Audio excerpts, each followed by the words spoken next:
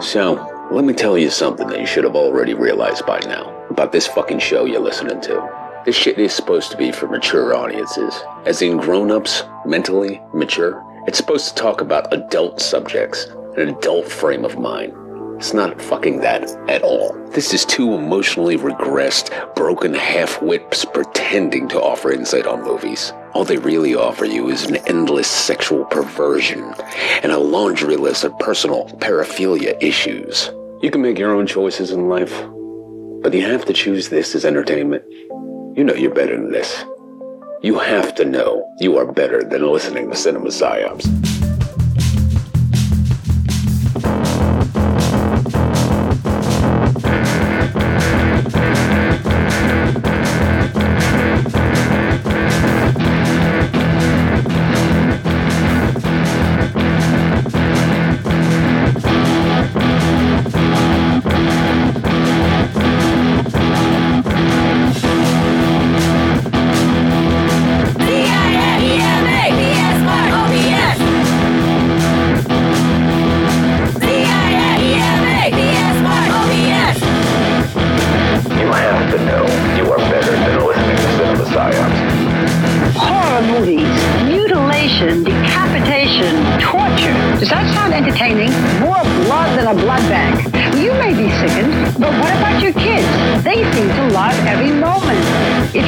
Disturbing, just wait, because there is a whole other dimension.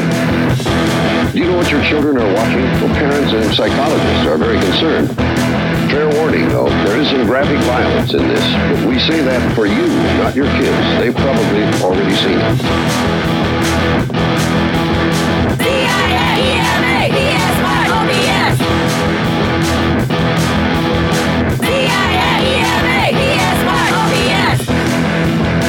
You have to know you are better than listening to Cinema Psyops. I like gore. I love blood and guts and stuff, you know. It turns me on, you know, ever since I was a little kid. I love the feeling of being scared, you know. Kids call them slasher or splatter movies, and they get together to watch them at Gross Out Parties. The movies are extremely violent, sexually provocative, and have graphic displays of mutilation. I see them with my friends, and we see who can keep their eyes open the longest. Slumber Party Massacre. That was a classic. This guy just goes around killing people. That's the plot of all scary movies. CIA-EMA! PSY-OBS! CIA-EMA! PSY-OBS! You have to know you are better than listening to Cinema Psyops. Kids get the movies from the horror section. Most of the violent movies are rated R and aren't supposed to be seen unless you're 17 years old. Others are made directly on videotape and bypass the rating system altogether. CIA-EMA! PSY-OBS! CIA-EMA! PSY-OBS! CIA-EMA! PSY-OBS!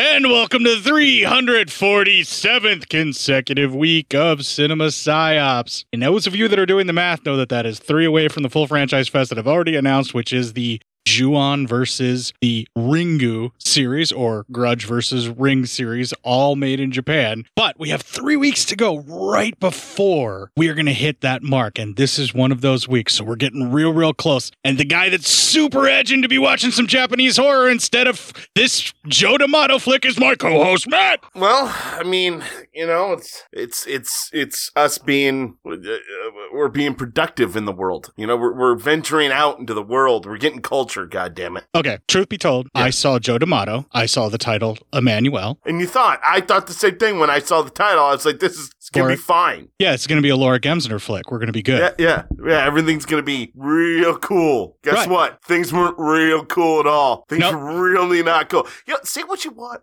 Some of these Emmanuel flicks, at least the ones we have covered, where the name Emmanuel was in there, have had some ultra of violent shit. Well, those are the ones that Joe D'Amato has directed. I've noticed a pattern developing with Joe D'Amato sex films. They are violent sex and they are sleazy. And this film, Manuel and Francois, just may be the sleaziest of some of his stuff. Thankfully, Matt, the version that you and I covered on the Severn Blu-ray does not have longer extended pelvic thrusting and more implied shots of actual penetration, if not shown actual shots of penetration. It was hard to tell from the cutout scenes, but the rape scenes may have had actual full-fledged penetration shots in some of them.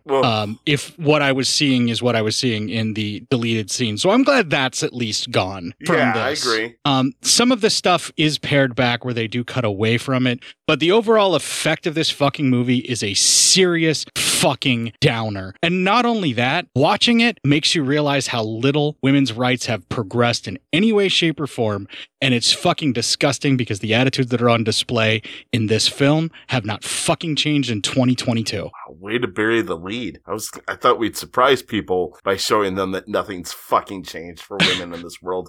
No, I'm just going to come right out and fucking say it, because once we start digging into this episode, people right now are going to probably think that I'm being hyperbolic about it. But you're really not. Yeah, but as awful as this shit is, and the attitudes that are towards women and the way that the women are treated in this film, I mean, there is a plot line for Last Night in Soho that's not so different from what happens in this film. Yeah, there you go. So, the main focus of this is a tale of an abusive relationship. This is pretty much the story of a guy who doesn't want to admit that he's a pimp, that is pimping out someone who is in love with him and is supposed to be his girlfriend. Because he's a shit gambling, he's just an all-around piece of shit human being. Yeah, yes. he's got a gambling problem.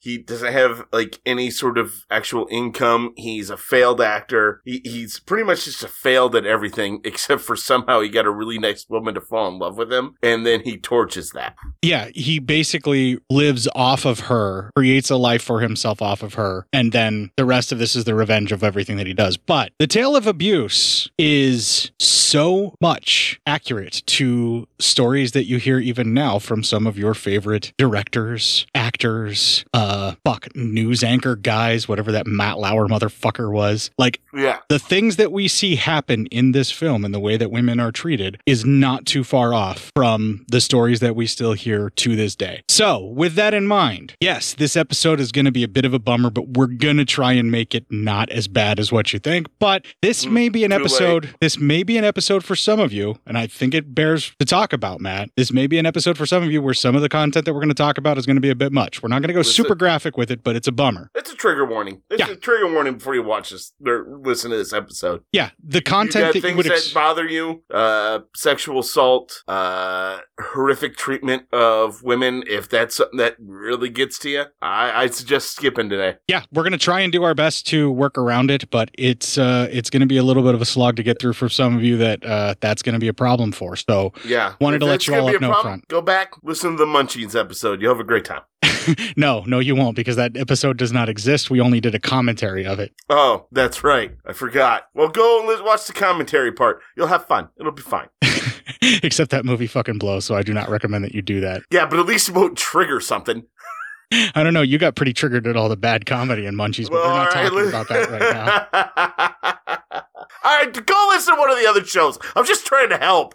No, I would say just proceed with caution and know that there's going to be some dark content in there, and we're going to try and ease you through it as best we can.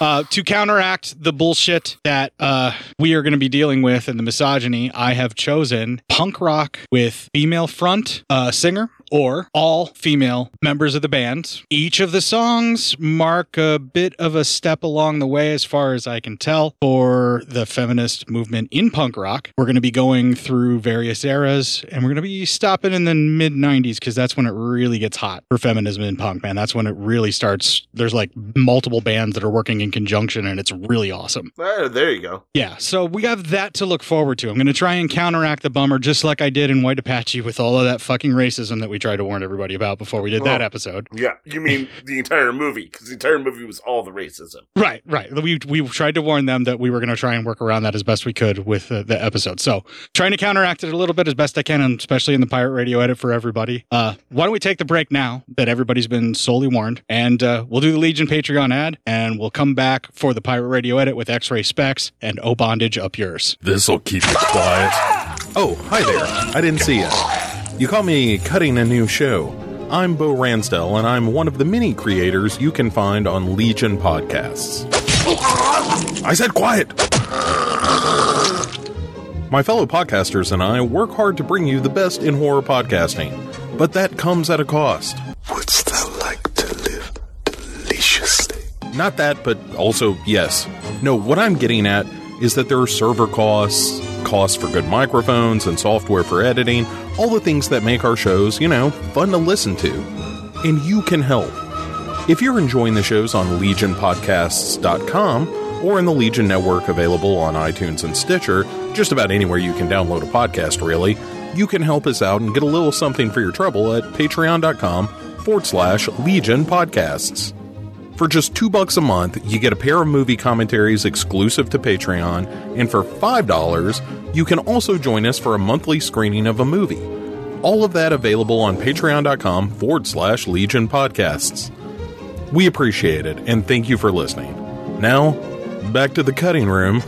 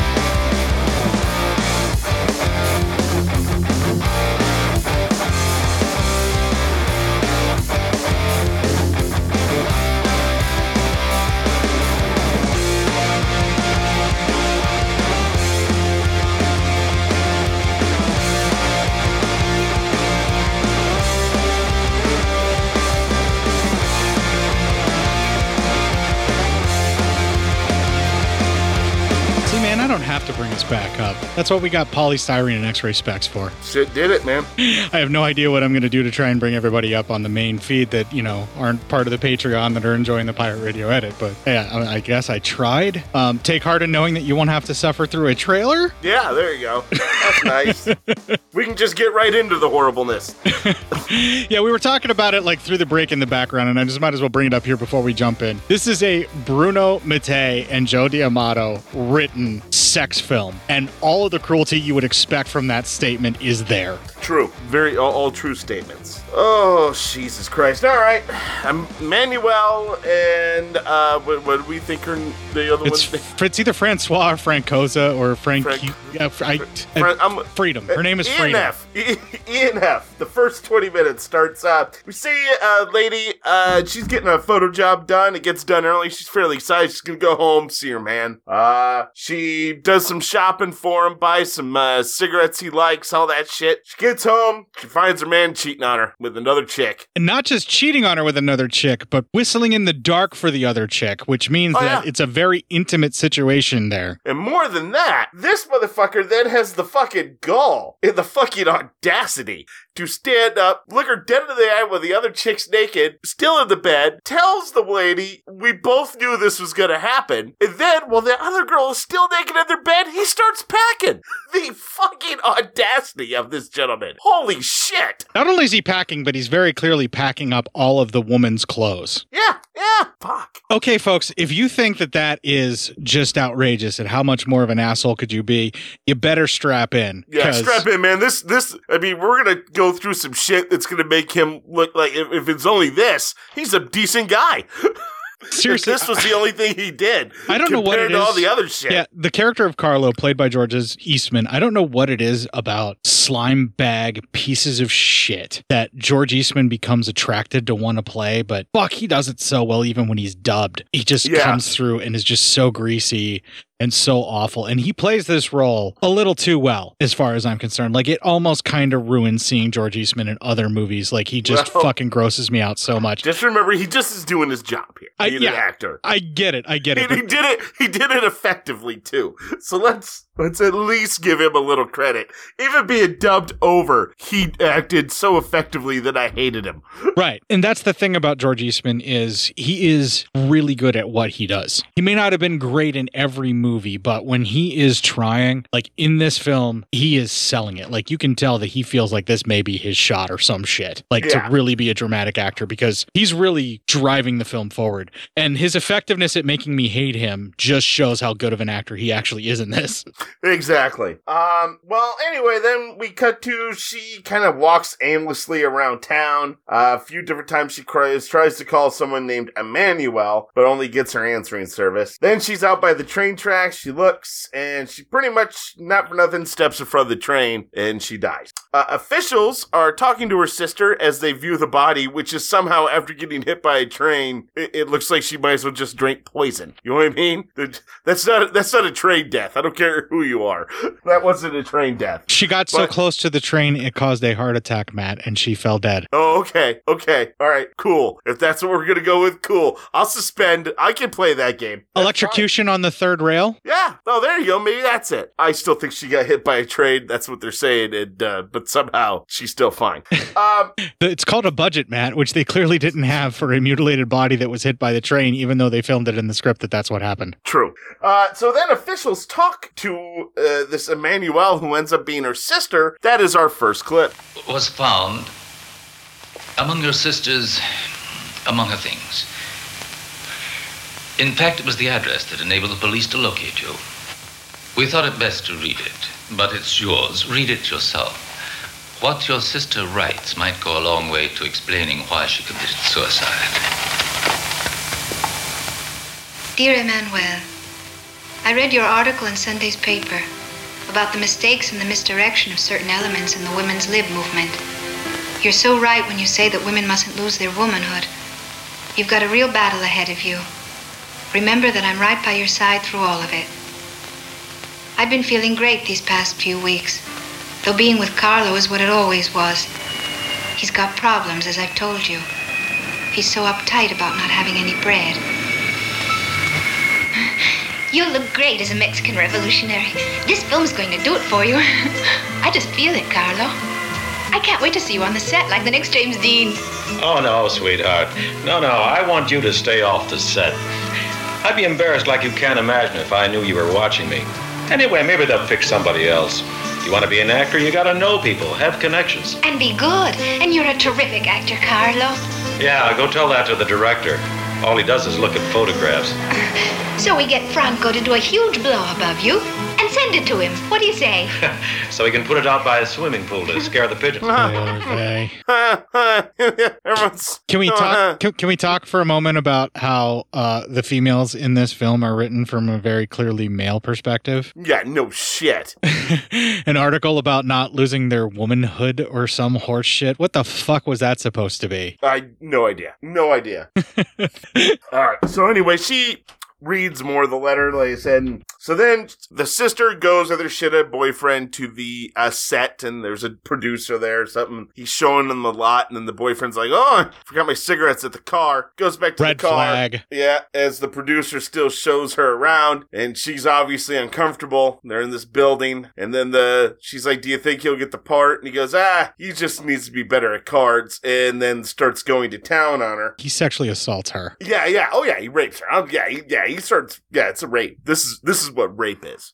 He just basically jumps on her. He says her name like once, jumps on her and starts tearing off her clothes. And she looks over with tears in her eyes. Oh, fuck, that is just the worst. And there's the fucking asshole having a cigarette watching him do it. And he has a somewhat of a guilty look in his face, but also doesn't really seem to give too much of a shit because he continues to drag on his cigarette and looks on. Of course, because Carlo's a piece of shit. Yeah, and the real heartbreaking thing, and I can't believe that I'm actually saying this, but I'm grateful for the tact that D'Amato and company showed, at least in this cut that we watched, where it focuses in on her face and her crying. It holds there for an extremely long time that still makes it horrific and uncomfortable, but at least that's all you see at that point, and it stops. That's true. And it doesn't hold on it for an excessive amount of time. It's just enough to really make you feel terrible for her. It's just enough to make you really know that shit sucks. Yeah, it could have been so much more exploitative, but I still don't understand why you include content like this in a film that's supposed to be titillating. Yeah, right.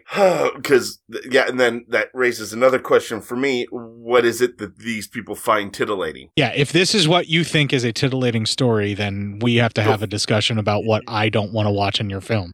I have another great idea. Go step in front of a fucking train. This movie shows that you'll look just fine after you do it. Apparently. Fuck. Jesus Christ. Way to bring that back with a nice joke after expressing your anger. That was nicely done. Thank you. Anyway, so, we cut back to Emmanuel, and she's still reading the letter, and that is our next clip. We must find that man at all costs and at once. We've got to have your help.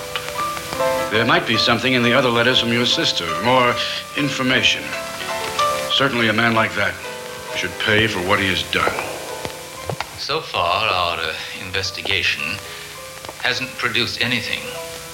It seems that your sister was able to lead a double life. As far as we can tell, nobody who worked with your sister had met that man, Carlo. Nobody seems to know him. But don't let me interrupt. Please go on with your reading. You know how much I love him. I can't do without him. And it isn't always like that. He loves me, he really does. In his own way, but it is love, I know it is. He's like a spoiled child who misbehaves and then asks to be forgiven and protected. You're right to hate me.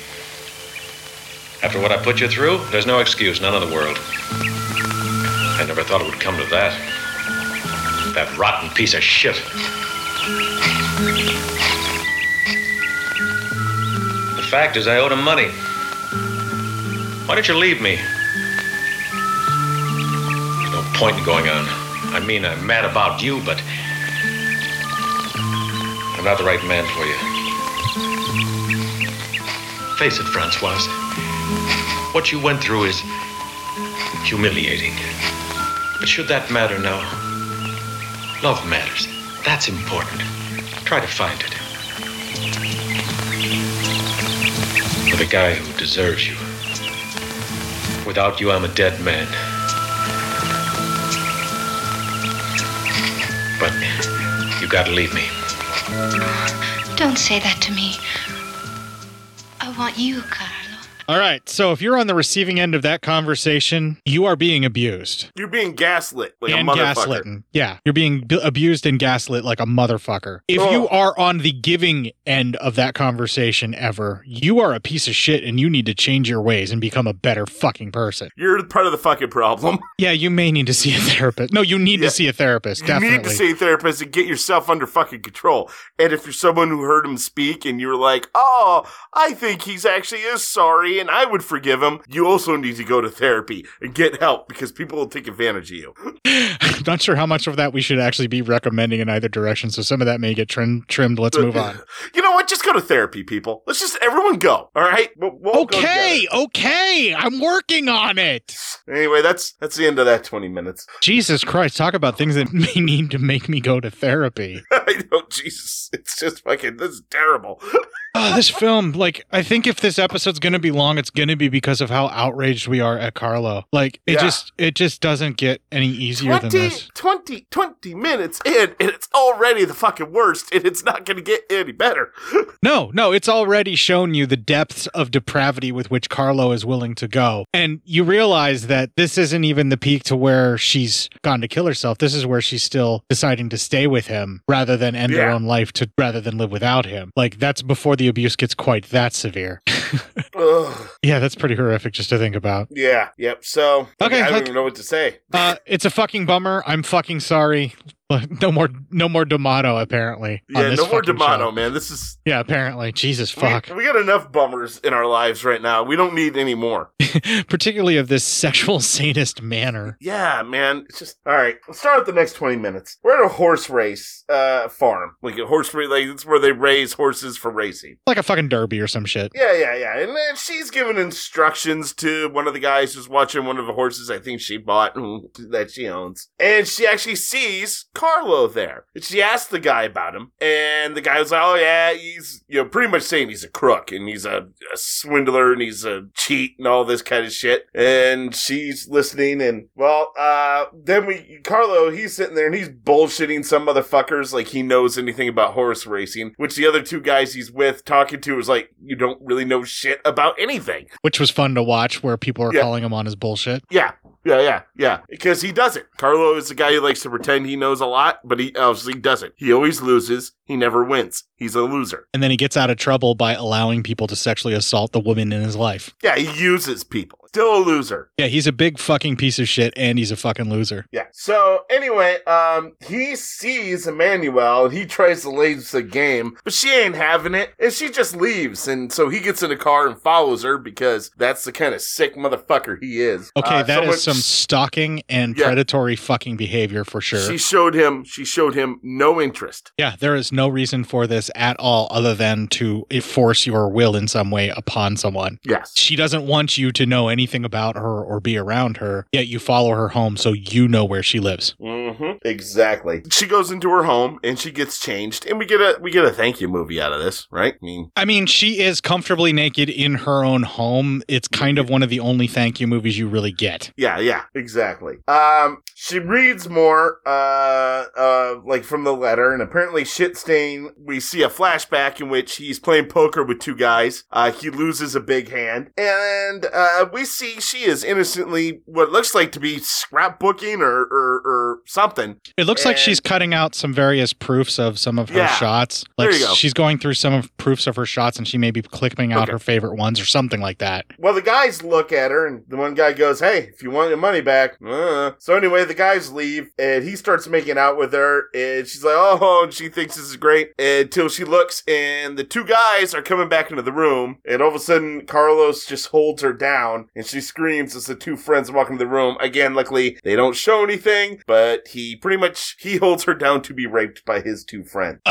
Well, what's really bizarre is in the extended cut, like he basically rapes her in front of them and they watch. Oh, well, okay, I don't know, I was just doing what was implied here. Right. Well, thankfully they cut away, but like in the extended scenes, like he basically flips her over and it's implied that he anally rapes her for them to watch and enjoy. Like that's what they decided they wanted to pay for, I guess. Oh, yeah, my. it's even fucking worse, right? Yeah, I don't know how it got worse, but it just fucking gets worse. Yeah, I really wish I wouldn't have watched those fucking deleted scenes, my man. Yeah, I'm glad I didn't. I'm thankfully that is not in the fucking movie because it would just be, it wouldn't even be worth if that was watching. in the fucking movie, I'd have been done already. I'd have been like, well, we're gonna be a short review because I ain't moving forward with this horse shit. Yeah, that's justifiable because if I would have known something like that was in the movie, I wouldn't have obviously, added it on to the docket. Yeah.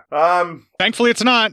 It's not, so we get to move forward. So they shot the footage for it, though. That's the thing you got to know, people. They shot the footage for it. It existed out there in some form. So you at least have to know that. Because what are we doing? Oh, fucking Jesus. All right. Never mind. I'm fucking gonna have a heart attack. Yeah, don't try to understand it. Don't try to rationalize it. It was sensationalist exploitation at its sleaziest for even Joe D'Amato, my man. That's the only way I can describe it. Well, later on, Manuel goes to like this nice little, it's like almost like a, what I would call a restaurant, and she's getting a drink, and, we see Carlo and another woman are there, and he sees her, so he goes up to her, and they're having a drink together. Then, he's like, hey, this place is kind of boring. You want a guy here? And she goes, yeah, and they're leaving, and the other lady's kind of pissed, but she's whatever. They are leaving, and he's like, your place or mine? And she's like, neither. We're gonna go swimming. So they swim for a bit, and after they leave the ocean, he goes to do something, and she takes off in her car that has his clothes. As he chases, she dumps the clothes out and leaves. And so then we cut to later now. It's even later at night. It's a nightclub. Emmanuelle shows up. There's a girl who's just dancing, and she decides to remove her top. She does this of her own free will. So thank you, movie. Yeah, there's that. So anyway, Carlo is there, of course, and they start dancing, and he's kind of, he's obviously forgiven her, and so they dance. That ends that 20 minutes. Oh, brother. It's a pretty long-ass movie for the subject matter we're having to deal with here, just to say. Yeah, it's like an hour and 40, right? Yeah. Give or take. I don't really, what else is there to add? I mean, the plot is all right there. This is pretty much just a straightforward drama, Yeah. And basically what we're watching unfold, and basically the thing that I started warning you at was here at this scene where it's implied that he holds her down so that the two gentlemen could rape her in this version of it. Yeah, it's something like that. Right. So, I mean, I texted you right when that happened, right after that scene. I was already well beyond that. Yeah, right. You clearly started it earlier in the day than what I did when we were getting ready to do this. WrestleMania was on at night. I had to get that done so I watched WrestleMania. Well, I'm glad that WrestleMania failed to bring you out of the funk that this movie put you in, I'm sure. It did. It saved me a bit. I was happy I had something to look forward to. I jokingly said failed to bring you out of the funk. Oh, failed? No, well, I mean, no, I got out of it. Well, I'm glad that you found a way to enjoy WrestleMania, because apparently some folks didn't, Really? No, it's weird. A lot of people I hear liked it. Oh, well, that's good. It's definitely more fun to talk about WrestleMania than this movie. This movie, right? Yeah, unfortunately, we're not the wrestling podcast. I mean, after this, we just might have to be. Wrestle psyops. Wrestling psyops. Kayfabe psyops. Kayfabe psyops.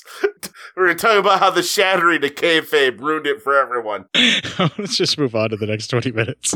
All right. Well, the next day we see Emmanuelle's walking around and she buys drugs from a guy. Then she is painting, and she is topless, and she's painting a woman topless, and we see she's doing a self-portrait of herself. Can we just talk about how that is very clearly either pastels or colored pencils and nothing wet and or paint that is being done, and she's just pushing a paintbrush over top of it to convince us that she is painting it? No, you're not wrong at all.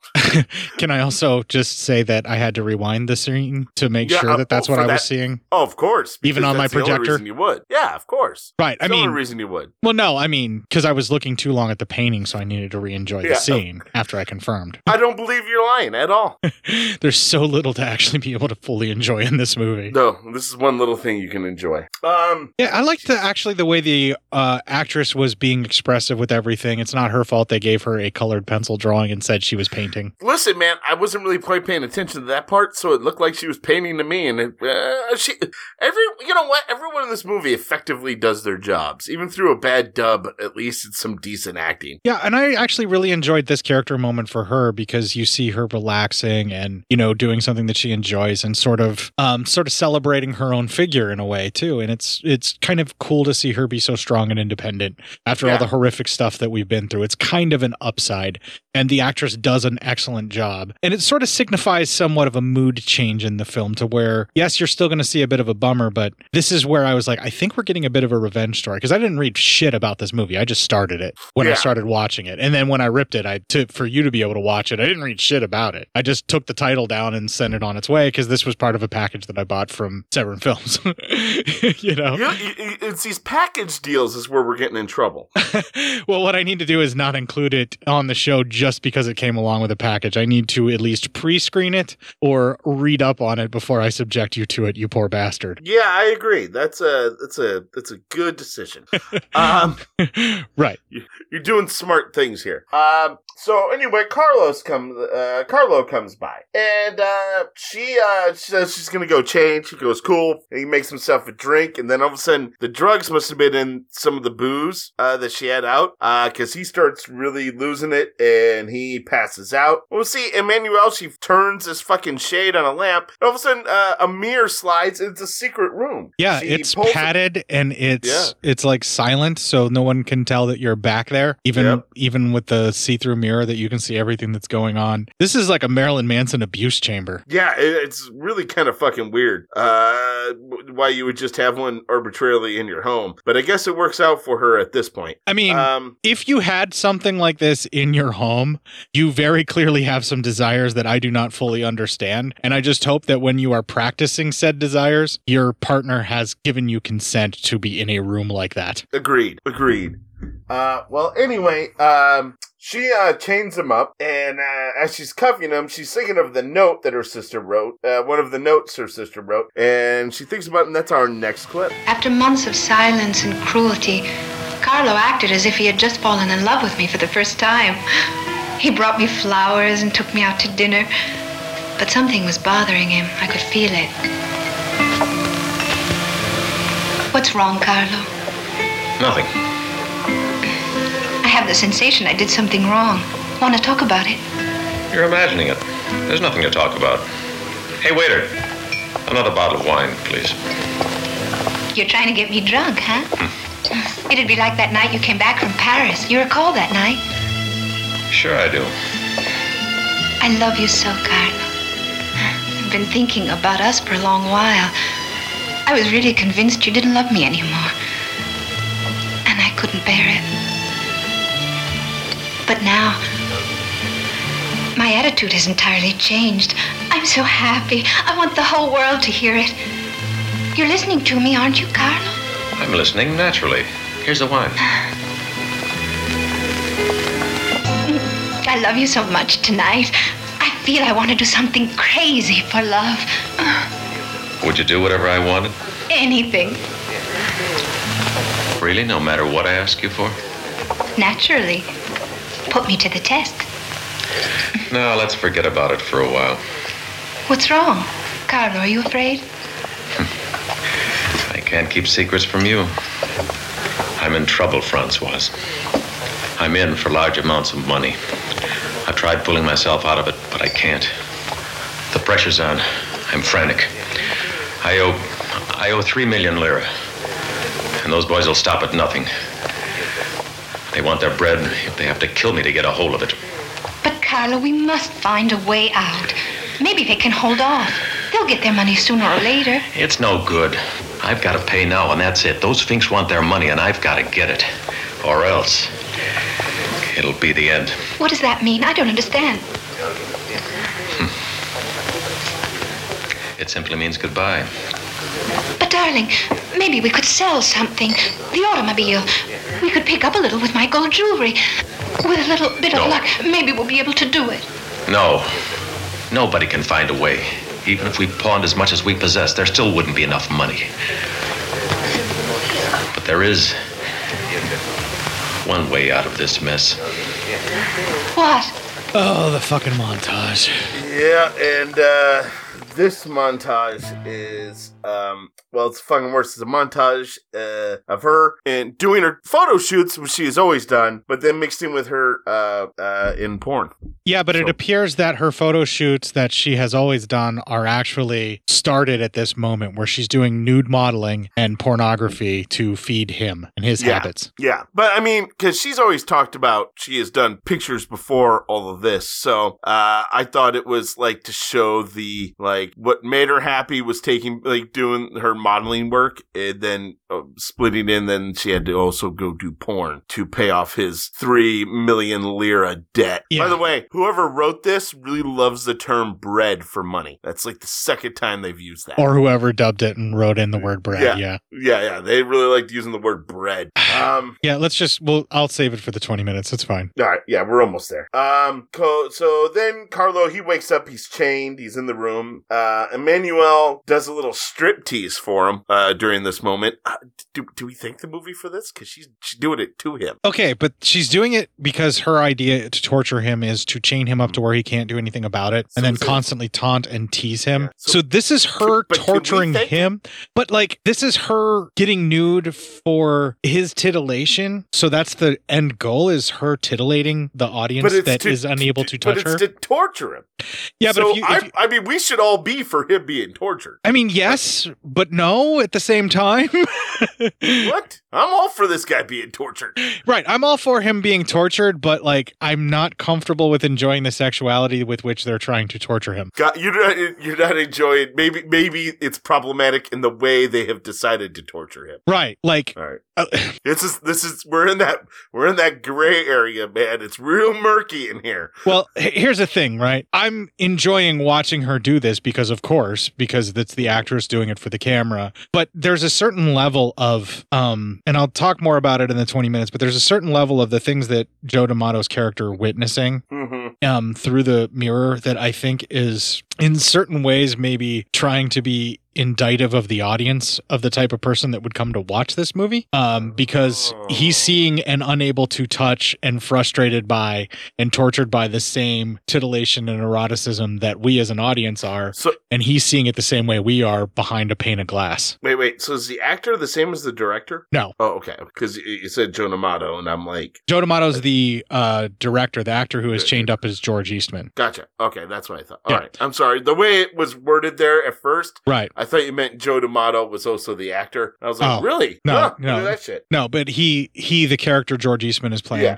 Carlo. We are kind of seeing things from his point of view in a lot of this eroticism that's coming up. And I want to state that here because when the 20 minutes hit, then I'll talk about it more. All right. So anyway, then they talk, and that is our next clip. What do they pay you to lock me in here?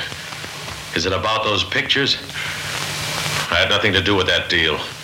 If you think I had, you've been taken. You bitch, answer me! Answer!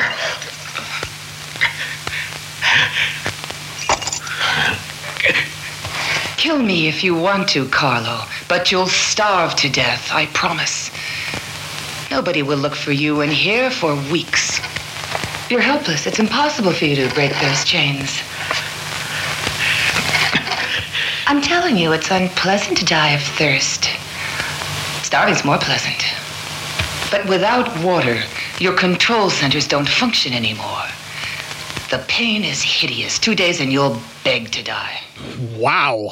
Yeah, that's why I included that in there, because it's a short clip, but man, is that kind of satisfying to think about him dying slowly. Which is why she has set up this entire situation. Yes, now that's the end of that 20 minutes, by the way. Okay, yeah. Now, what we're kind of digging into here and what I've alluded to is the rest of the film, the idea that she wants to do to torture him is to basically make him extremely sexually frustrated, where he's going to witness some serious eroticism and her indulging in whatever sexual whims she may want, specifically to taunt him in what she's doing. And the way that she's doing that is he is separated and tied up and will never be able to participate, whether he's invited to or not, because he's behind this pane of glass. And I kind of feel like maybe that's a little indicative of the audience because we only get to see this kind of eroticism projected on a screen or behind our TV screen. True.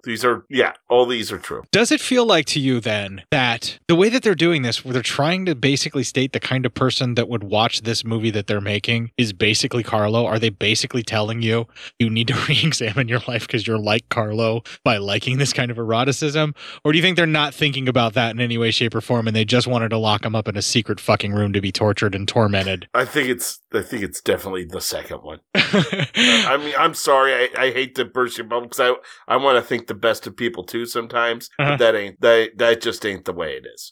You know, I sometimes Matei will come up with an idea like that and it will be so ham-fisted and so obvious. Like this seems like it would be if that's what he was trying to do. But like if that is not there, that makes this that much more hollow and fucking lousy. And that's why I think I think that you're right. That's it is hollow and it is lousy.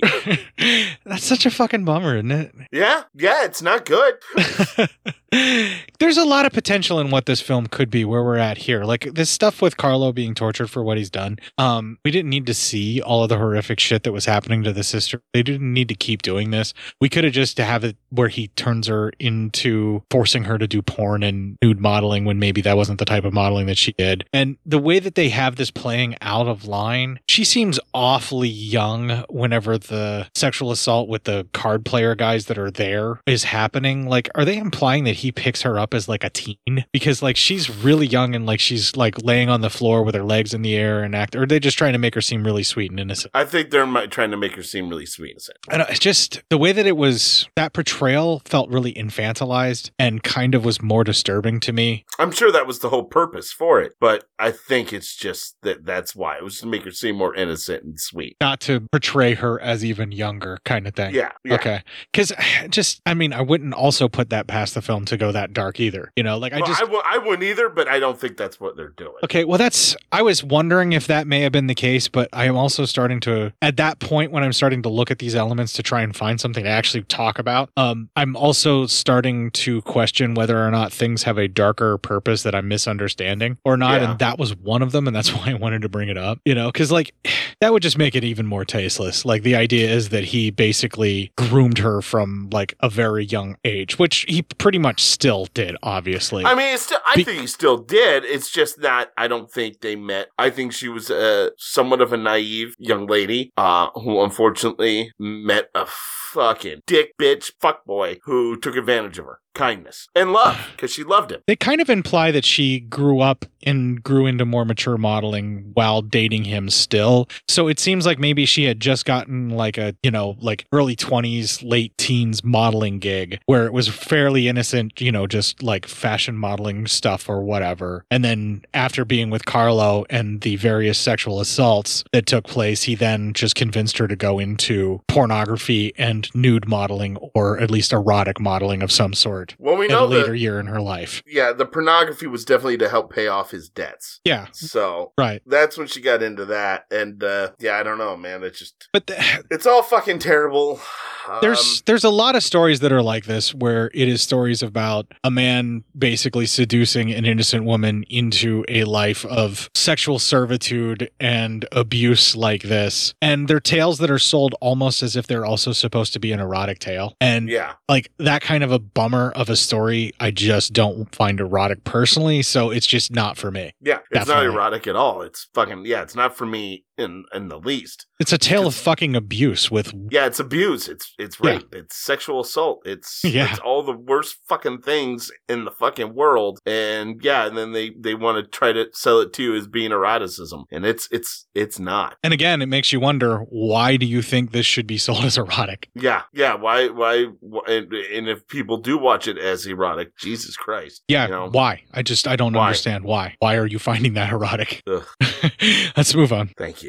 All right, the next 20 starts, we see Carlo finally breaks down, starts eating some food like a madman. And then we see Emmanuelle, she fucks up her car on purpose to get it fixed, and then the mechanic comes over to talk about it. She fucks up Carlo's car on purpose to get it fixed. That's right. I'm sorry, it's Carlo's car. You're right. And as they're kind of sitting there, she brings the mechanic into the house, and she accidentally like spills stuff on him, and she's like, "Hey, let me just get your clothes off." And he's like, "Whoa, what the fuck? No, let's not do this." This is pretty much assault. She will not take no for an answer until he just basically starts getting into it. This is also assault. We're running a heel program here, except for the only victim, the one who's gone. It's a heel program. Pretty much, yeah. Holy Jesus Christ. Okay, I understand the idea of what people thought seduction was like in the 70s, where you could just keep pushing and not take no for an answer. This doesn't age well. No, I understand that may be the concept that they have here with her seducing him, but like, Jesus fucking Christ, the amount he was saying no and the more that she persisted and stripped his clothes from him while he's saying no, this is sexual assault. Yeah. Well, anyway, she gets him naked and she starts blowing him. All the while, Carlo is watching. So then later on, we see Emmanuelle's at the pool. And who else is at the pool? The woman that Carlo was with the whole time. Well, she comes up to Emmanuelle, and that is our next clip. Got a light? Of course.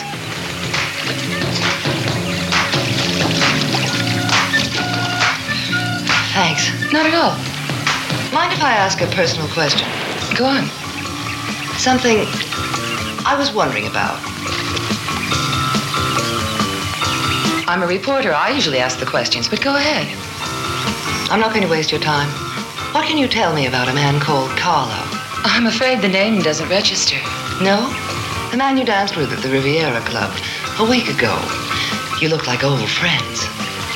Oh, Why, yes, I'd forgotten. He was just a casual acquaintance, nothing else. Strangely enough, he's disappeared. He and I live together, and I'm pestered constantly with his creditors. He unfortunately owed money right and left. I wouldn't worry about him, believe me.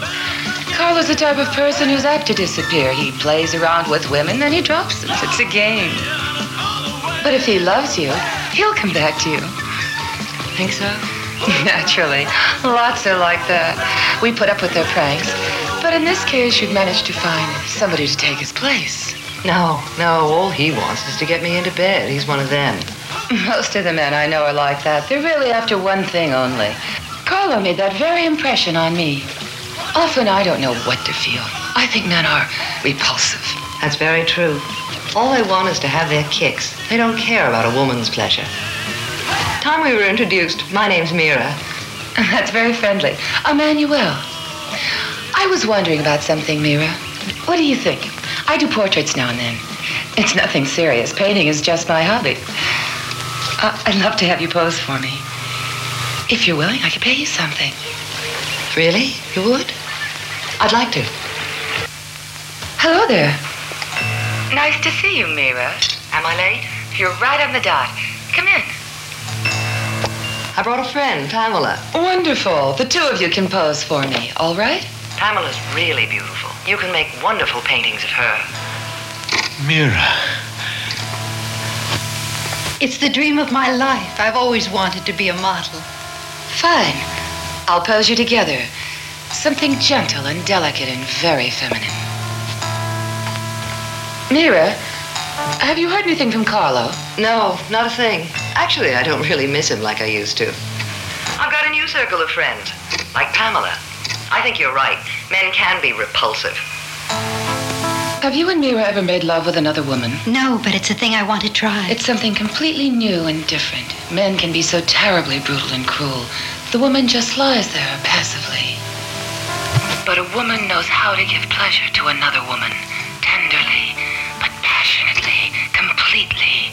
You go beyond the limits of ecstasy. Sounds marvelous. You're a wonderful woman, Emmanuel. Not really. Nothing special. I try to live totally with my whole being, without inhibitions. I'm free. I'm not afraid of my emotions. I want you to be as honest and free as I am, Pam.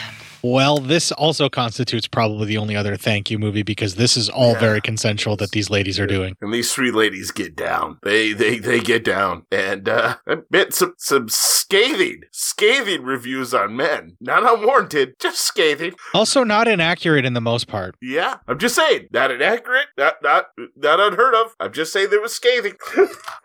Yeah, there's really not even a point in trying to do that not all men quote unquote argument. Just fucking live it and don't fucking say it. Fucking, yeah, why do you have to say it? Jesus Christ. Yeah, if you have to say it, clearly you're not living it. If you have to say it, clearly you have problems already that you should try to attest to yourself there. But anyway, the scathing review of the disappointment of what women find with sex with men. Yeah, that was clearly written by men, so this is the one thing that this film is definitely aware of, apparently. This film's like, yeah, we're well aware we suck. This seems like it may be an apology and a suggestion to the ladies in the audience. You should all leave together and go have a good time. Yeah, right? Get out of there. Something, right? Yeah, right. Carlos, while he watches, he laughs and then starts crying. He's starting to lose it. Later on, Emmanuel has an argument with her drug dealer dude. She then throws on music so Carlo can't hear anymore. And then later on, she takes some of the drugs she got and injects Carlo with it. And that's the end of that 20 minutes leading into the final 20. All right, I'm starting to also question how this is a torture because what she's subjecting Carlo to is a lot of really great entertainment and she's feeding him and she's giving him drugs. But he doesn't want to watch. Carlo, in his mind, thinks he should be in there. Participating. That's why it's torture.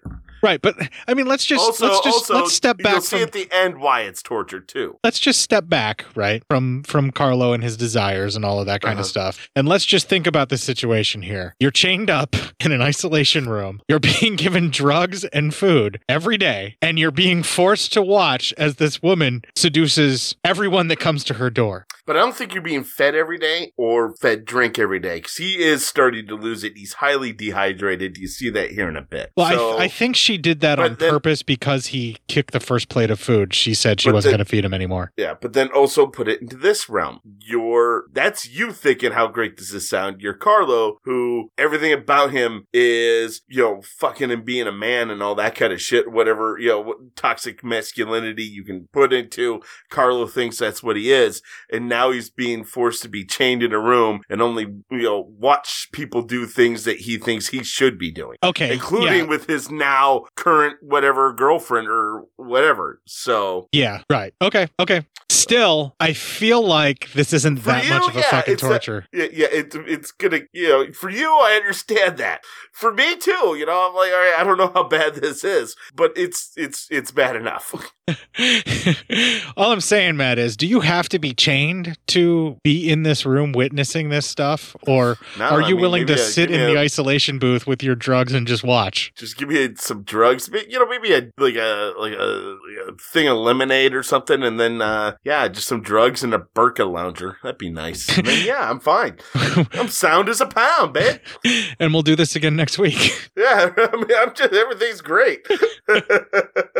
This is literally the only levity that I can think of in this film. Like I dove on that to like make it. I've been trying to get us to be able to make those references, but I get where it's torture for him, and I just don't understand what all of that they're implying that she's doing for torturing him.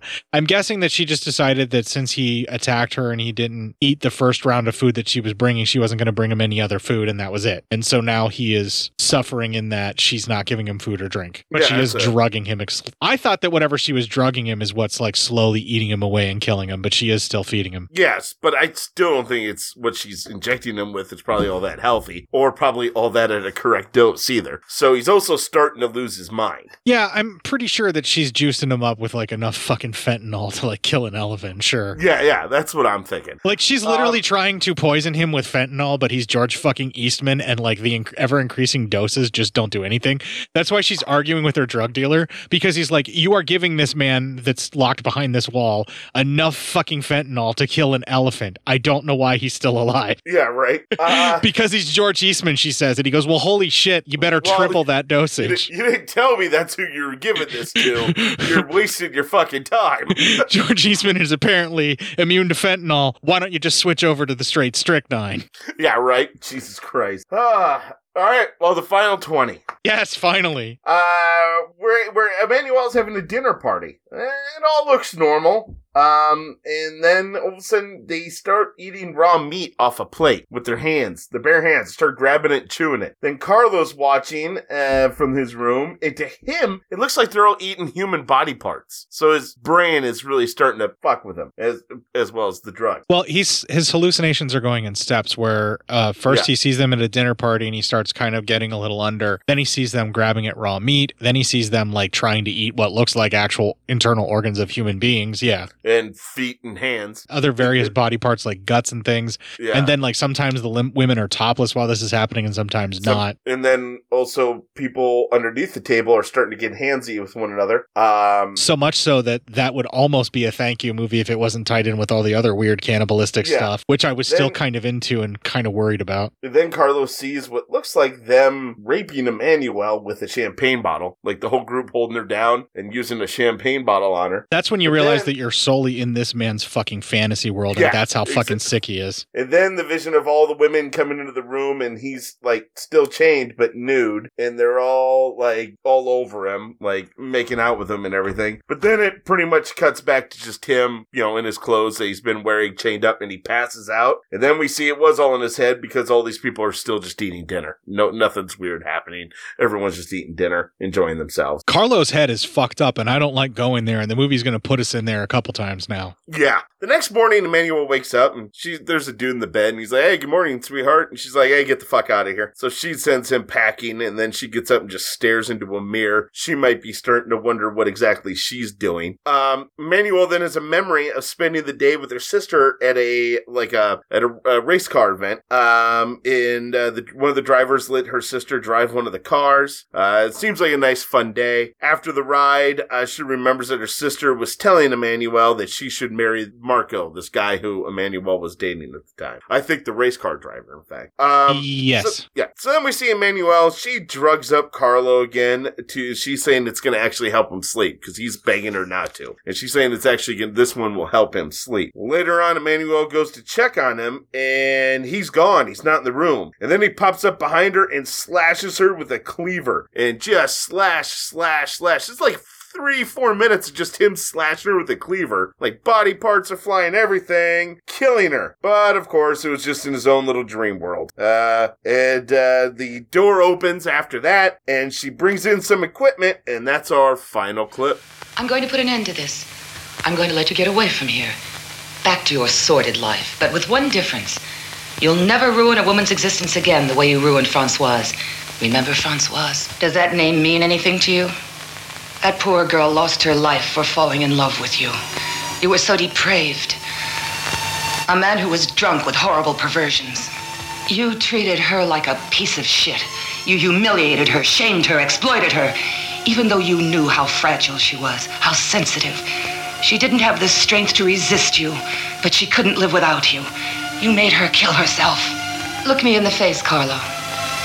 Do you know who I am?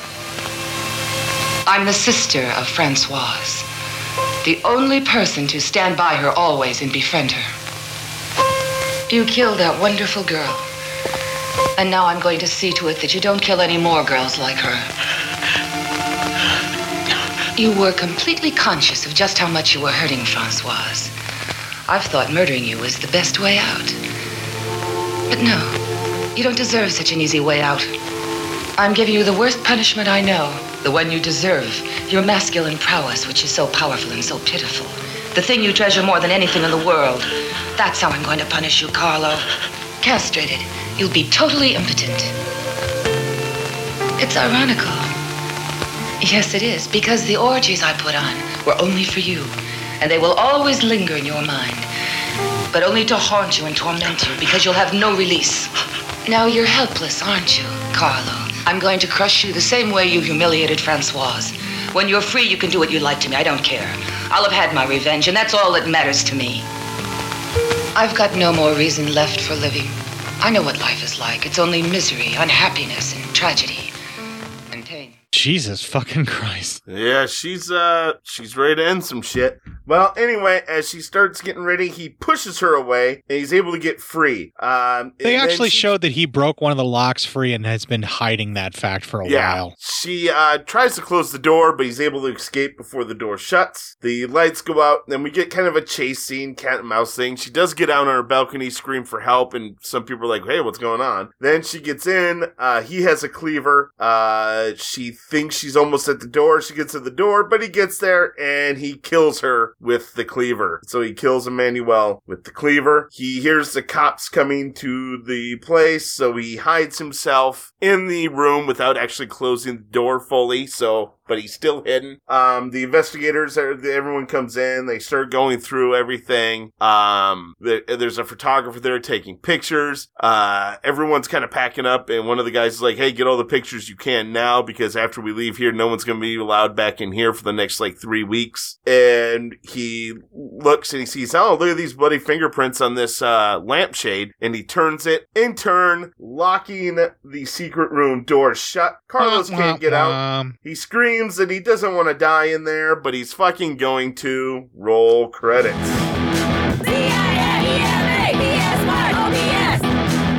Do you think this was her plan the entire time? Like, he's going to be basically going to jail for her fucking murder. No one's going to believe a single thing that he says about what she did to him. Or he's going to go back into that room to hide and get locked in there forever. I don't think any of this was her plan. No? Here's what I think her plan was. Because no one knew she had him. I think one of the things you saw here was that as this movie goes, Emmanuel starts losing all enjoyment in life. None of the things she did to quote unquote torture Carlo worked. Even being in bed with that other guy who I actually think was that Marco, because he called her sweetheart. I think they were dating. He no longer brought her joy. There's no more joy in the world now that her sister was dead. And how her sister had to live before she died really bothered Emmanuelle. I think everything was kind of gone. That's why she said, I think at one point she didn't quite know what she was going to do with him. I think at one point maybe she thought, maybe I'll just stop delivering food and he'll just die in there. Maybe I will kill him. Whatever. But then came up with the idea. She was like, I'll just castrate him so he has to live the rest of his life like that. And she even said, I don't care what you do with me after I release you. You know, life's no longer worth living. So I don't know what the beginning plan was, but I know the end plan for her was she didn't really care. She was just going to probably get killed. He was going to kill her, but she was going to castrate him first. And then he'd probably be able to leave because no one knew he was there. So he could kill her, walk out, and be gone. Yeah. So basically, her death really had no meaning at all. There was no purpose to it. It was just random happenstance. And the only reason that he really got punished and or caught in any way, shape, or form was also just random happenstance by an obsessive photographer who had to straighten a lampshade. Yeah, well, because he saw bloody fingerprints on it. But this is not how she wanted it to end. She wanted him to escape, have to live his life full, but always being, always being a eunuch, pretty much. It would be interesting though, like when he grabs a hold of her and like before the chase, if she basically tells him that, remember, you just woke up, it's already over. You know what I mean? Oh yeah, that would have been a great way to end it. Yeah. Like, and he wakes up and he's in a hospital bed or some shit like that. Well, not even that. Like, where she already castrated him, and she's basically letting him go now. So like, that would have been. Basically the reveal would have basically been like, even though she just died by his hand, it's already too late. And that's what I was thinking. Like maybe like he kills her, and then instead of when he goes into the room, he gets locked in. He leaves. He feels like he's escaped, except for he keeps like seeing her, and then that's when he wakes up and he did kill her, but she still castrated him first. No, but in my scenario, he's still castrated, but he's hiding in the room thinking he's going to be okay, but he's going to have to slowly bleed out while locked in that room, and no one will ever find him. My thing is I want him to live that long life she's talking about, but only castrated. So, there's just nothing left for him to ruin. He has to live his life like that. I would rather have seen that, but okay, yeah, I could totally see that. I also want him to die horribly. That's where the torture part really comes in, but everything kind of went awry. But I think her plan on that day when she woke up, looked at herself in the mirror, she just there's no one in the world that brings her joy anymore. She could really care less. I think she's ready to die. This was just going to be, she was going to castrate him, and then when she knew he was healed from the castration, she was going to unlock him and pretty much just let him kill her because she didn't care. It was just, this is her last act before she, in a sense, commits suicide by him. And then he has to live the rest of his life castrated. Because Carlo is definitely too much of a coward to kill himself. Yeah. I mean, that would be a much better story than what we got, for sure. Yeah, I think so. Yeah. But they had to ruin it and, all this other shit. But he'll die slowly of, no water, no food. The dehydration. She's right. That ain't a fun way to go. So. Yeah, it couldn't happen to a nicer guy. Hey, why don't we just quit talking about the movie? Fucking A. We'll just move on and we'll do some PSYOP news and try and hopefully cheer some folks up with something funny. Let's do it. All right, we're going to take a little break right now. We're going to play Bikini Kill and White Boy.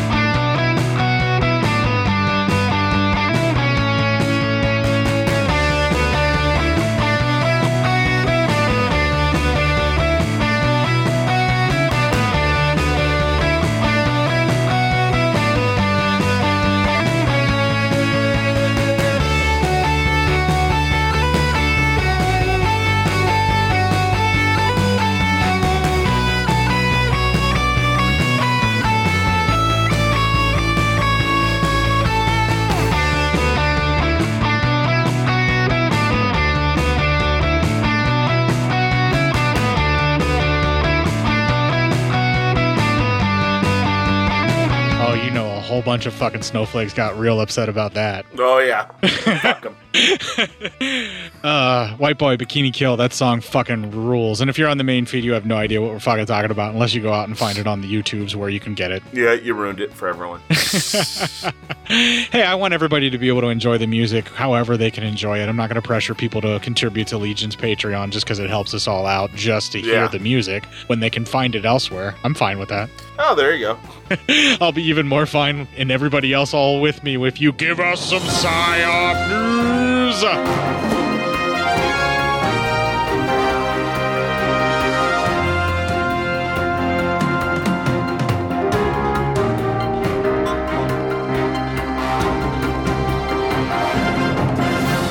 From our man Robert in the field. Oh, Man in the Field Robert can always be counted on for an interesting article. Sometimes they're a bummer, sometimes they're not. Nebraska lawmaker apologizes for debunked litter box claim.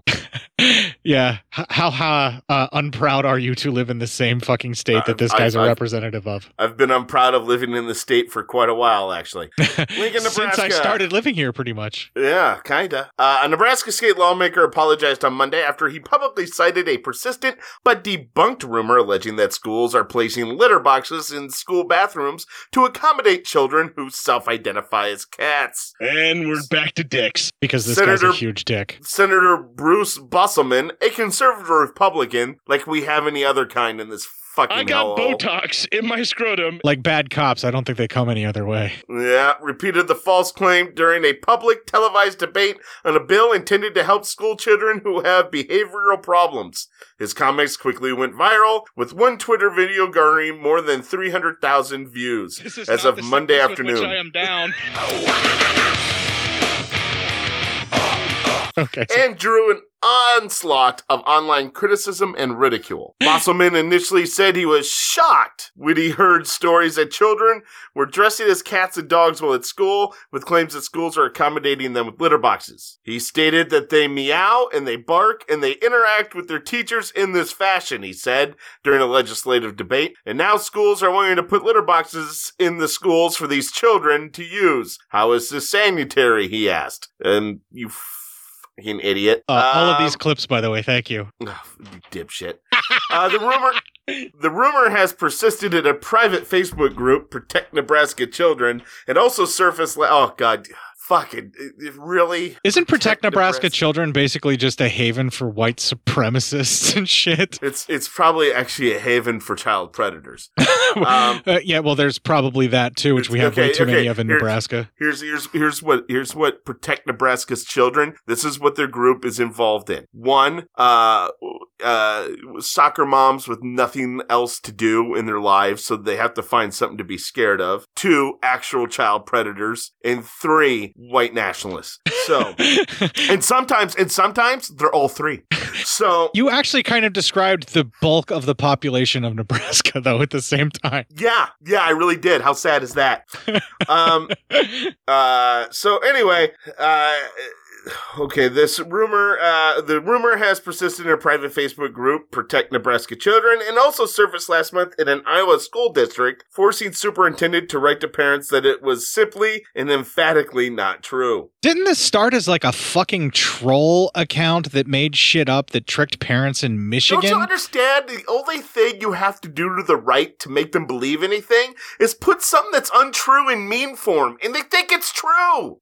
Apparently.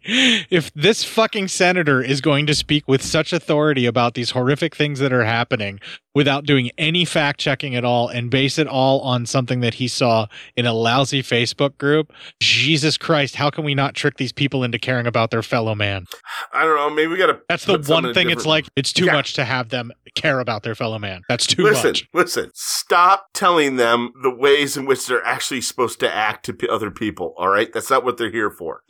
Lord knows they don't learn it in their fucking churches they keep going to that they fucking blather on about. All right. Anyway, Bosselman had said that he planned to discuss the issue with the CEO of the Nebraska Department of Health and Human Services. He also alleged that schools were not allowing kids to wear flags, but didn't give specific examples. You want to know why? Because there fucking aren't any. In 2016, Lincoln's public school district briefly asked students to not fly American flags from the vehicles after one flag was pulled from its holder, but school officials later apologized. So literally they asked them maybe not to do it because there was vandals going around, and then they said, fine, fuck it, we don't care, because your parents are concerned with the weirdest shit. Welcome to Nebraska. They're worried about anyway. Fucking Jesus Christ. Okay, Probably shouldn't have done this story. There is nothing that you can change about this. Just make fun of the fact that you live here, man. Just lean hard on that. That's all you've got. Fucking hilarious when I look around. You know what though? The laughing is stopped. I'm sorry. I can't get. I'm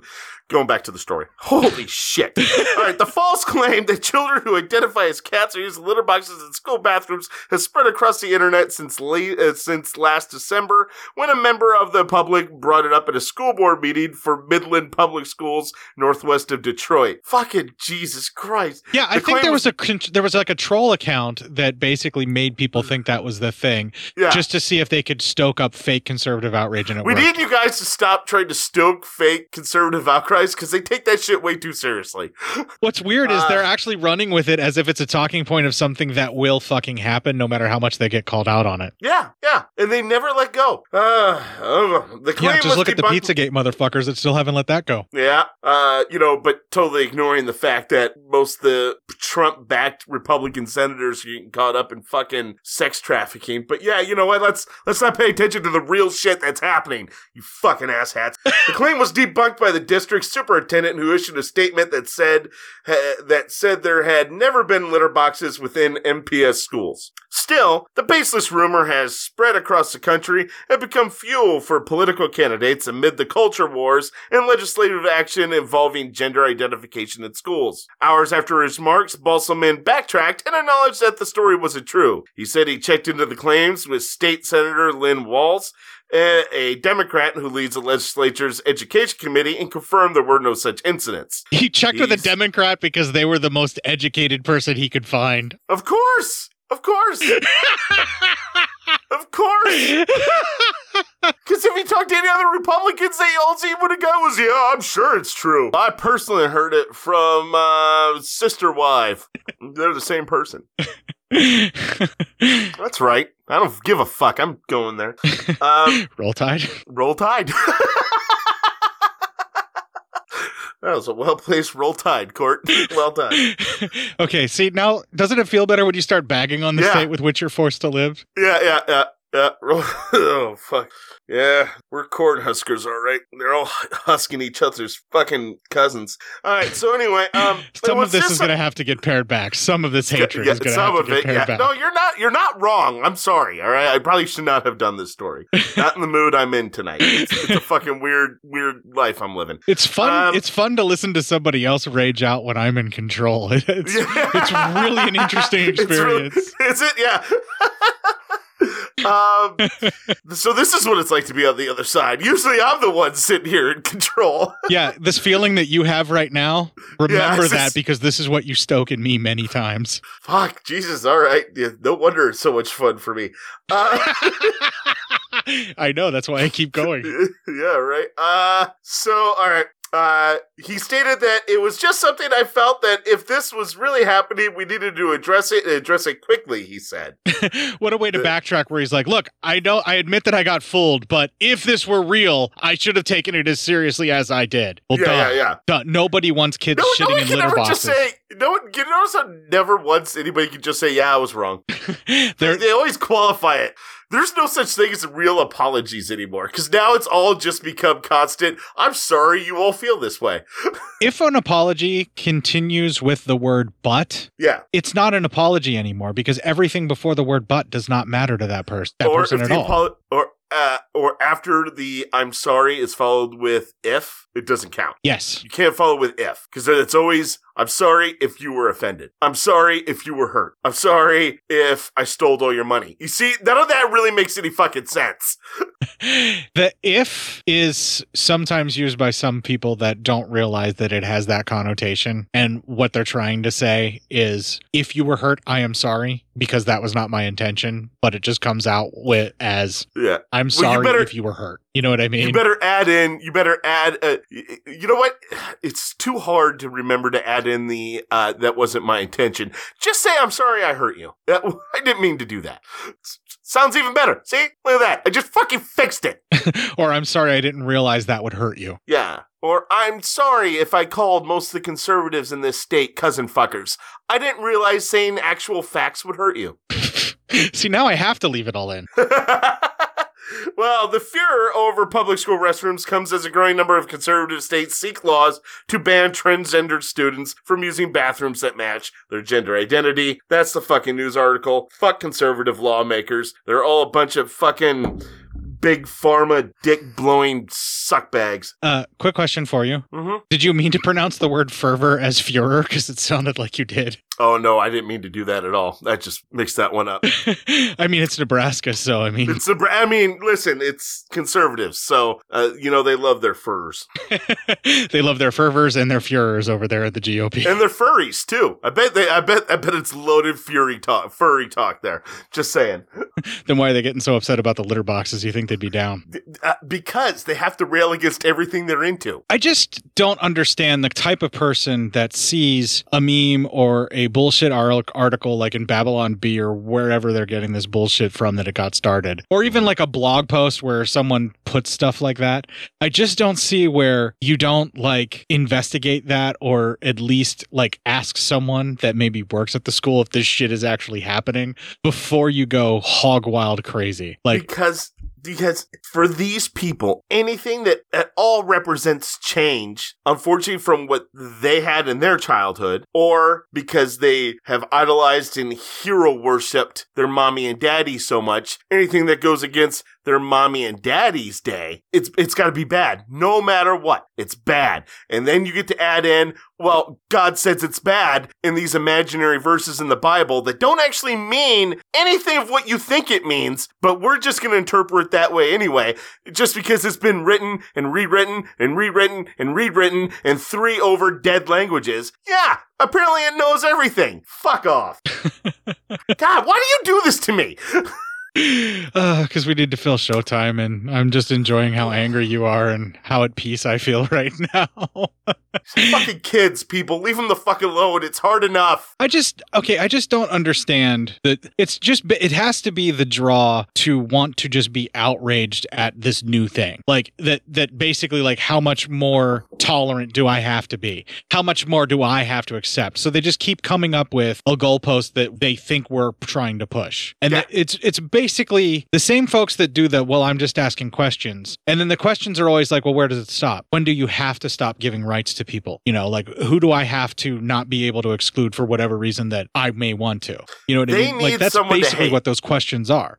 Yeah, well, it's the nature of oppositional politics. And the reason that conservatives are set up that way is because it's the only way that they're going to be able to keep the working class down is by pitting them against themselves and saying, well, those star-bellied sneetches over there are super special because they feel like they don't have to succumb to what we consider this gender role, because that's the new bad boogeyman, where it used to be a racial divide. They can't pull that as much, although they're still fucking trying now. Oh, they're still trying to do that too. I mean, trust me. It's super fucking regressive, and it's really fucking dangerous, and it's really fucking scary, the amount of bullshit outrage that can be instantly manufactured without even knowing what's going on in all of this, you know, like, Jesus, people, take a fucking breath. Just because you read it on a fucking photograph that had text on it doesn't mean it's true. Confirm it with a reliable news source, which basically would be like Reuters or something that's AP News, for fuck's sakes. Jesus.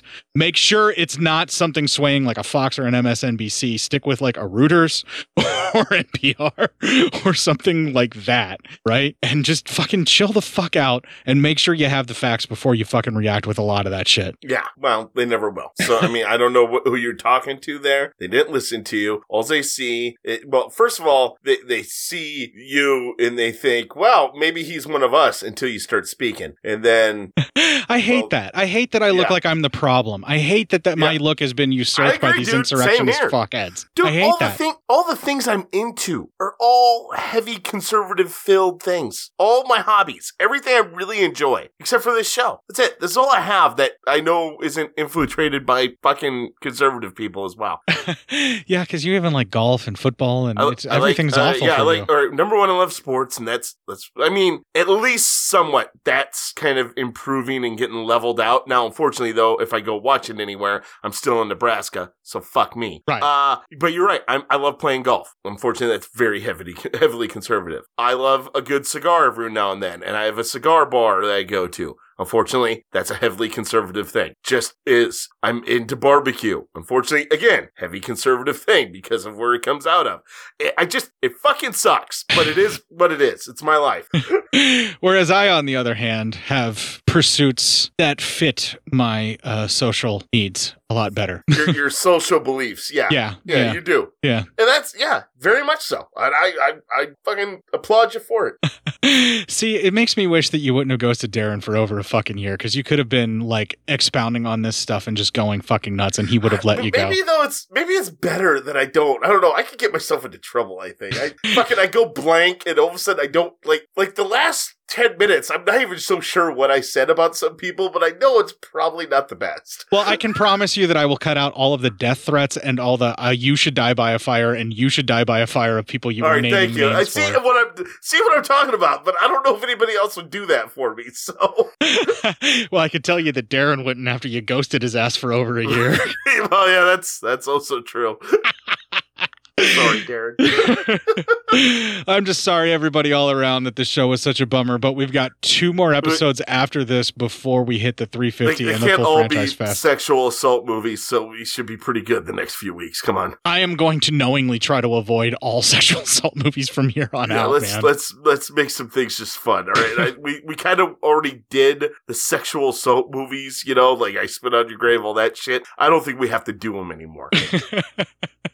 I know your tolerance for them is going way down as their quality also decreases. Yes. Yeah. I mean, and also there's not anything more any of those other movies could say that we haven't already seen. That's fair. Let's just end the fucking show so we can stop talking about it. Let's fucking go. All right. If you enjoyed this show, then make sure you check out the other great shows on the Legion Podcast Network, like Cinema Psyops, Cinema Beef, Devour the Podcast, Duncan and Bo Come Correct, Exploding Heads Horror Movie Podcast, Friday the 13th, Get Slayed, The Helming Power Hour, Hello, This is the Doom Show, Hero Go Show, Kill the Cast, Underwater Kaiju from Outer Space, Jerry Hates Action, Legion After Dark, Mental Health, Obsessive Cinema, Discourse, Pick 6 Movies, the podcast by The Cemetery, the podcast on Haunted Hill, the Psychosemantic Podcast, Rick Radio, House of Wax, Dude Looks Like the 80s, Rabbit and Red Radio, The Shadecast, Short Bus Cinema, 2 Drink Minimum Commentaries, The VD Clinic, Who Will Survive Horror Podcast, and Witch vs. the Doomsday Clock. With such a wide spread of shows, there is guaranteed to be a niche for you to fall in love with. Horror, politics, movies, books, sex, music, commentaries, health, video games, kaiju, action, news, comedy, and opinions that would most likely get you killed in some parts of the world. We are proud to bring you some of the best podcasting in the world. Check us out at www.legionpodcast.com, iTunes, Spotify, Stitcher, YouTube, and any other dark corner of the internet where podcasts can be found.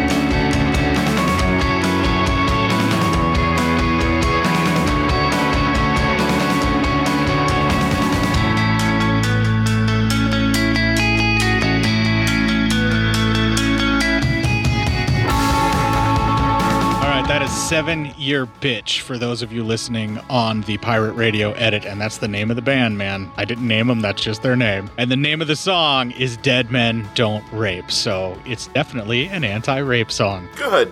and they're exactly right.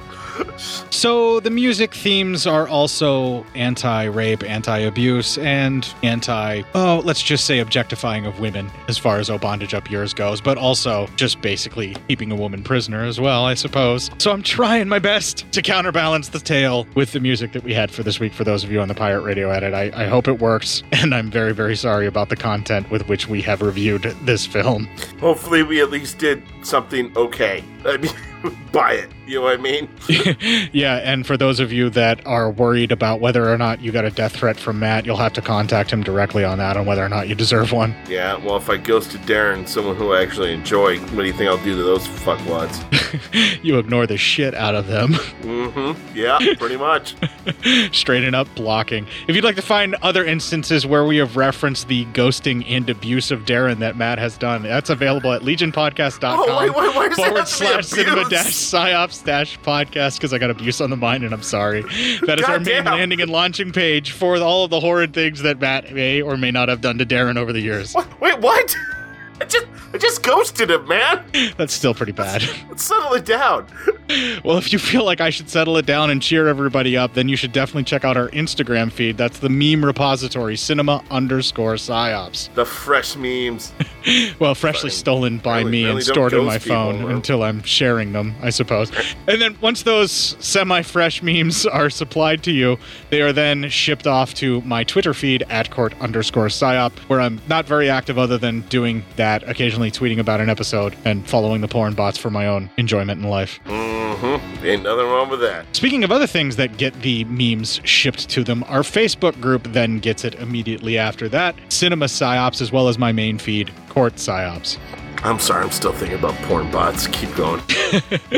Well, I got nothing to really add on to that. So nothing to add on? Yeah, if you have some negative things to say, or if you are a conservative listener of this show that would like to bitch at somebody and you feel like they need to listen, your dissertation could be sent to cinemapsyopscourt@gmail.com. Or you could just fuck off. You could do that too. We don't have to hear from you or your shit opinions and takes. You can just fuck right off, and we'll be fine too. Okay, but if they're a listener of the show, they're probably not going to have a shit opinion. I don't think so. I mean, I don't think we're going to have a lot of conservatives who listen to this show, man. I'm just saying, if there is one, you are some kind of masochist. Well, while you're out there feeling bad about yourself for oppressing women for decades and pushing racism and all of that other stuff because you're part of the Christian and conservative agenda, I guess stop that and then kick the fuck out of this week and make it your bit.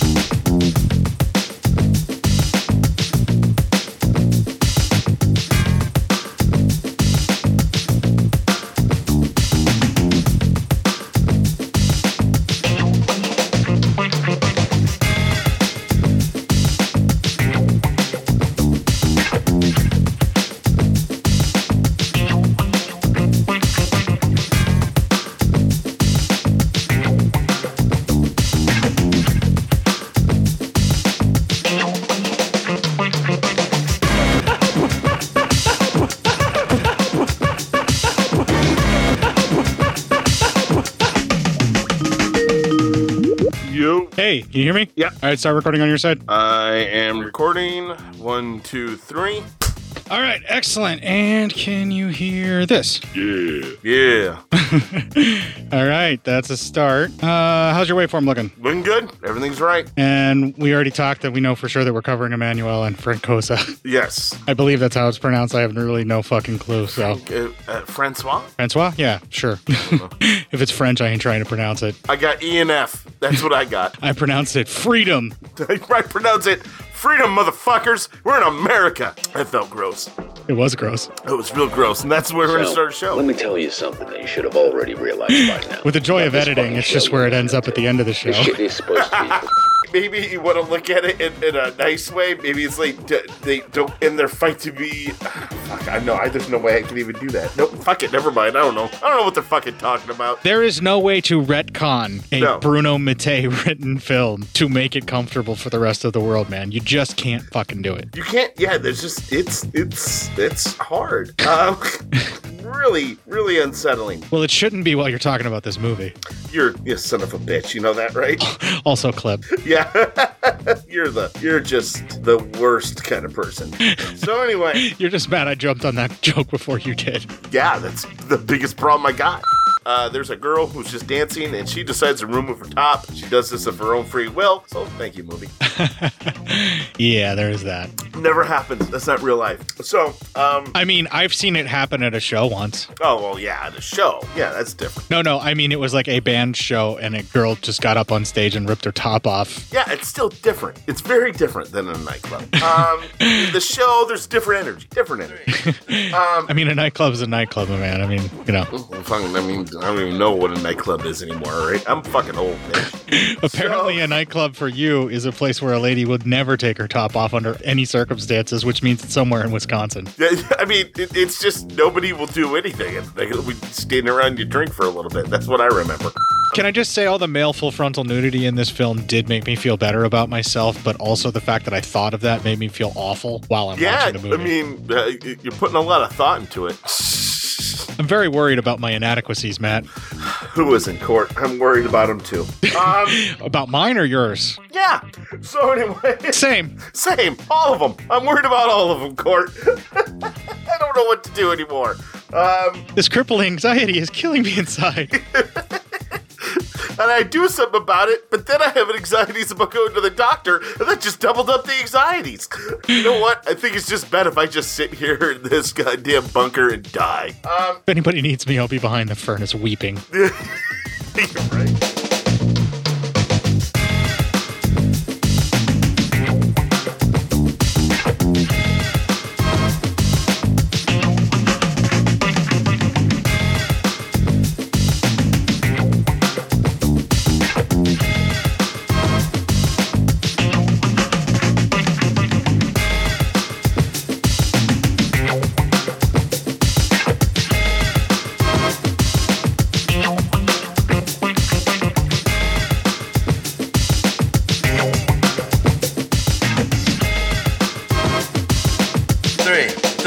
Three.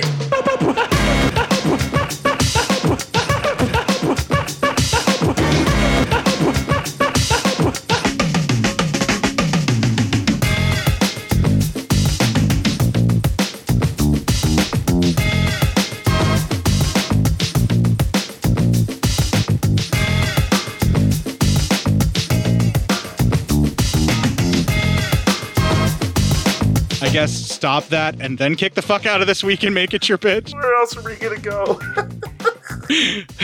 I guess we're just like telling all of the conservative people in the audience to fuck off finally. Is that what we're doing? I don't know, man. I'm kind of done with a lot of conservative people in my life, so. Apparently. I mean. I've ran the gambit and I've been found that my patience is gone.